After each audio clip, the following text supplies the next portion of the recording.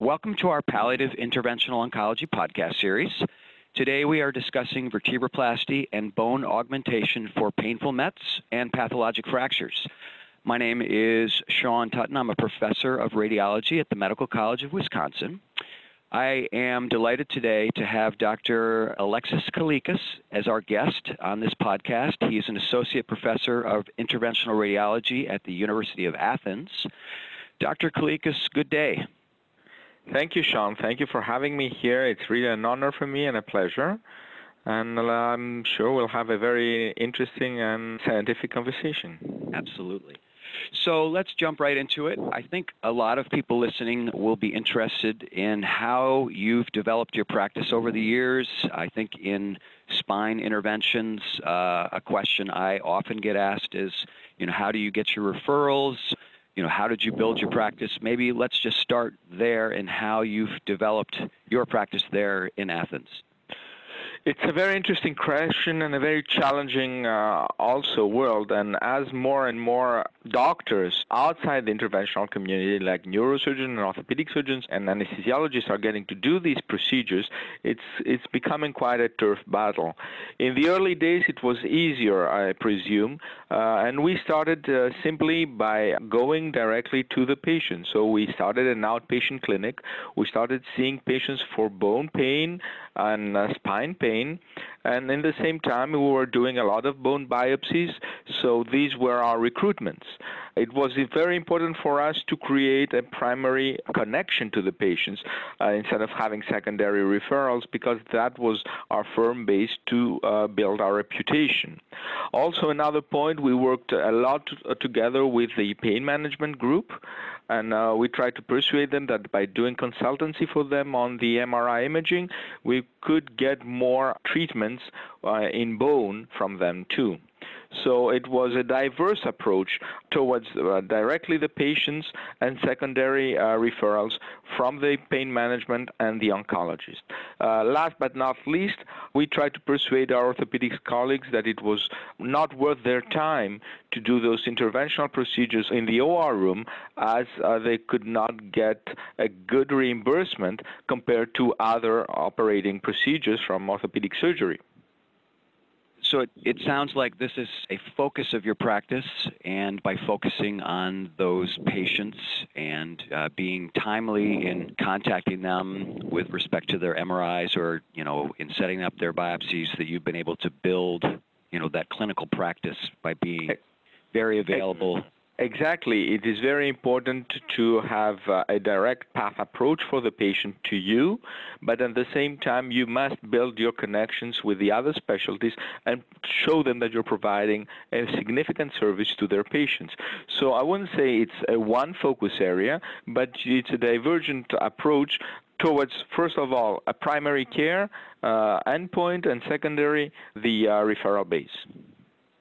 Given that spine METs are kind of the most common skeletal metastases, so in my practice, and I know in your practice, these are the patients that we see most commonly, maybe you can kind of tee us up in how you approach these patients when you're seeing them for the first time, key questions that they're asking, key physical exam things that you're looking for, and the specific imaging that you're looking for, and findings on your imaging.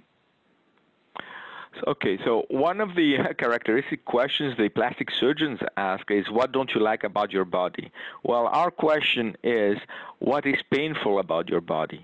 So the first is to define where is the area of pain, and if that area of pain is the same with a lytic or mixed lesion or the bone lesions that we have to attack. The second thing to evaluate is what is the quality of life of the patient? What does he expect from this treatment? What can we provide to him, and how will this affect his life? Third part, which is quite important also to state, is to see whether you're doing a curative or a locoregional, what we call locoregional tumor control, or a palliative technique.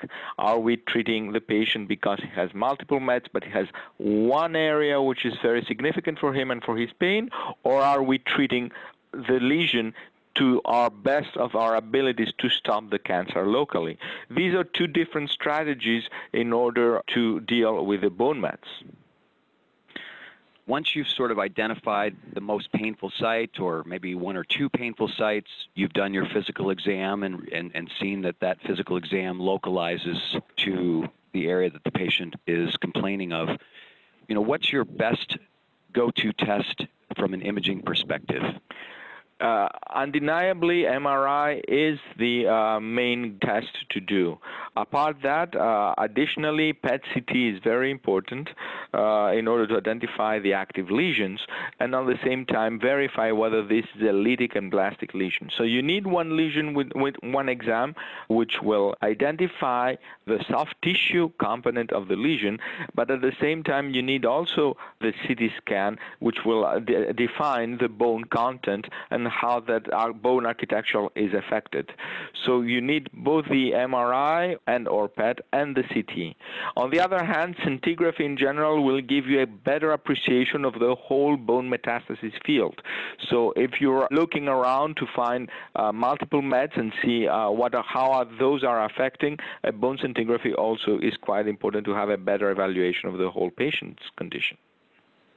And do you find that the patients are coming with all of those tests, or do you end up having to order those tests? I mean, how do you set up your clinic visit? And I would say it's 50-50. Usually I'll say to the patients, come with all the tests available that you have for the last 1 or 2 years.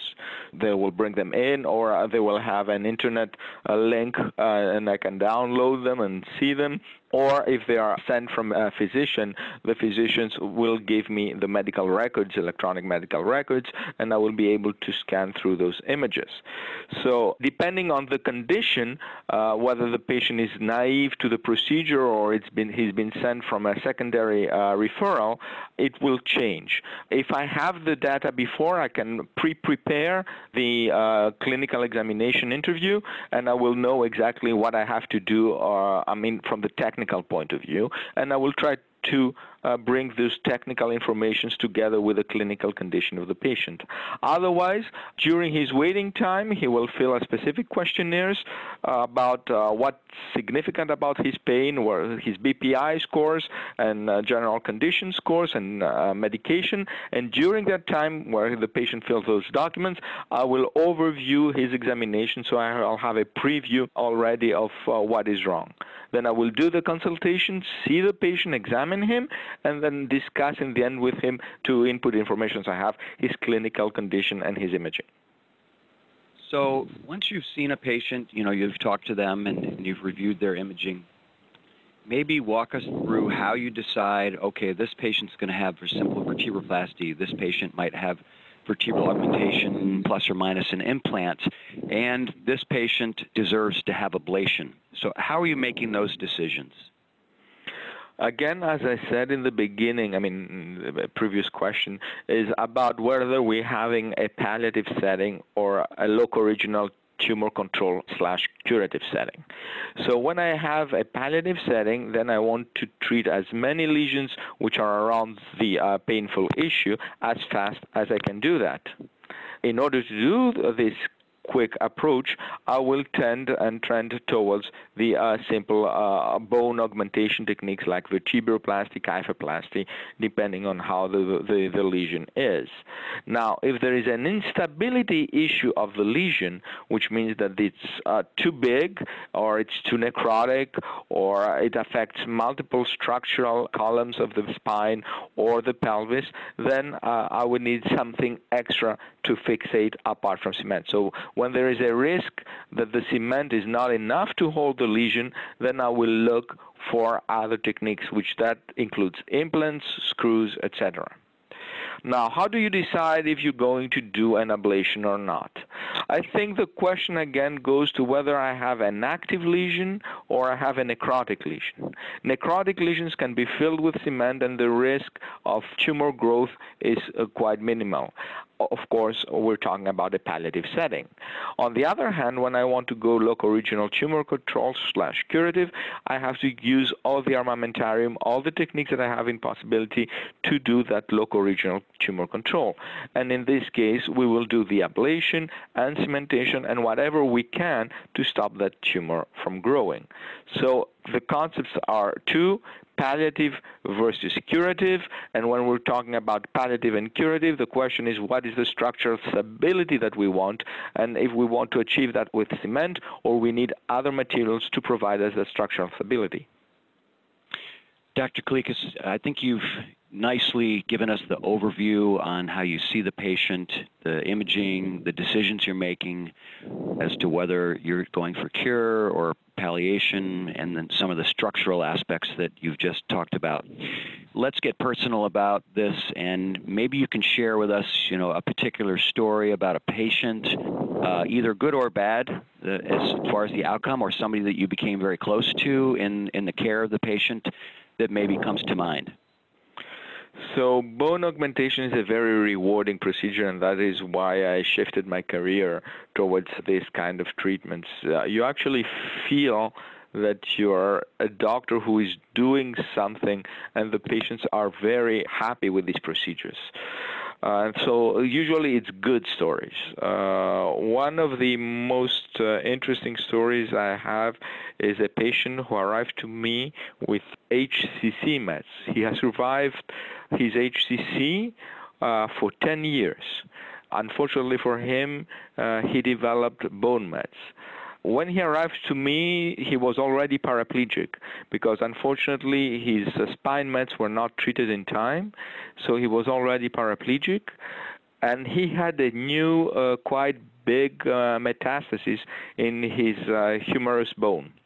And the problem with that was that if he lost that arm, or if that arm was casted, he could not support himself because he was paraplegic. So he needed desperately to have that arm, and he was not willing with this condition to undergo a surgery, an open surgery.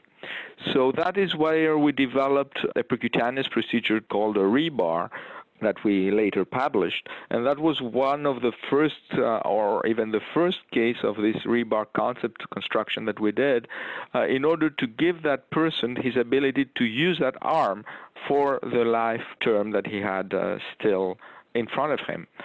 And we succeeded, and it was very rewarding for all of us to see that patient survive another couple of years with the use of his hand and arm and able to support himself. And he was always very grateful to us for giving him that ability. So this is one of the real cases that really marked me through the years. And another interesting story is that in the beginning, in the early days of vertebroplasty and bone augmentation for these patients, they were bedridden, they were painful, they had some radiotherapy, which sometimes worked and sometimes failed. And actually, the nurses in the wards were calling this technique the Lazarus technique, because we are actually getting a bedridden patient, and the next day he was walking. So it was Dr. Kalekis doing the Lazarus technique, and it was quite interesting and rewarding for us as doctors. Those are two great stories. One of my stories early on in the vertebroplasty experience that I had, I trained in 2000 with John Matthews and with Hervé Dermond and some of the fathers of the procedure. Subsequent to that, I went on a medical mission trip to Latvia, and I was in Riga, Latvia, and I accompanied a number of different surgeons, and they asked me to perform a vertebroplasty because it had never been done in Latvia. 3 neurosurgeons watched me in the operating theater while I performed a vertebroplasty. And of course, I was young then. I was a relatively new physician with not a lot of experience, maybe only about 5 years. And I had envisioned that they were going to, give me a patient with an osteoporotic fracture that I could easily treat. But no, of course not. They had a patient with a sarcoma that had metastasized to the spine. They had already done surgery, and that surgical construct had failed on one side. And they were asking me to do a palliative vertebroplasty on a patient who had already been instrumented. And so in this operating theater, under the scrutiny view of these 3 very skeptical neurosurgeons from Latvia, I proceeded to perform the first vertebroplasty in Latvia. Happily, I didn't, harm the patient, and everything went well. And in fact, the next morning, just as you've described, she was able to get out of bed for the first time in weeks, which was amazing for me and for her. And, that experience was both rewarding and terrifying at the same instance. So I appreciate you sharing your stories. I've had several very similar stories. So it's October of 2019, which is Breast Cancer Awareness Month, at least in the United States. It may be worldwide. I'm not sure around about the world. that. Yes, which is very important. I know those patients can pose unique challenges to us when we're treating their spine and other skeletal metastases. How do you approach a breast cancer patient with metastases? Are there things about that disease that are different and unique that you have to consider? It is a very challenging disease, and it's very challenging because it affects all of us, our mothers, our sisters, our wives, and it's around us. And it's a burden for all of us because these are survival patients. Usually, patients which have breast cancer and bone mets live a very, very, very long time. Usually, and most of our patients will not die of their bone mets. They will die from other complications, but not from the bone mets, and especially breast cancer. So you need to help them live a good life, live a good quality of life, which they can certainly achieve now with all the therapies that we have for breast cancer. This is exactly the challenging point, is to give a sustainable treatment which will hold in the long run.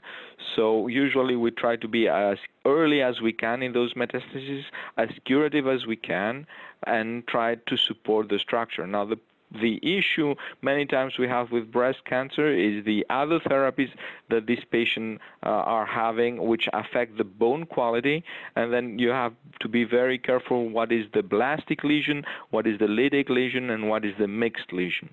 And you have to define exactly which are those zones and those lesions and which needs to be treated, because usually the blastic lesions need not to be treated specifically. Now, again, if you have one blastic lesion and you're going for a curative intent, there is some logic there to try and block that single blastic lesions. But usually we have to define the exact painful areas and treat those. And always remember that these patients have a good prognosis, a long-time prognosis of their disease. It's actually a chronic disease.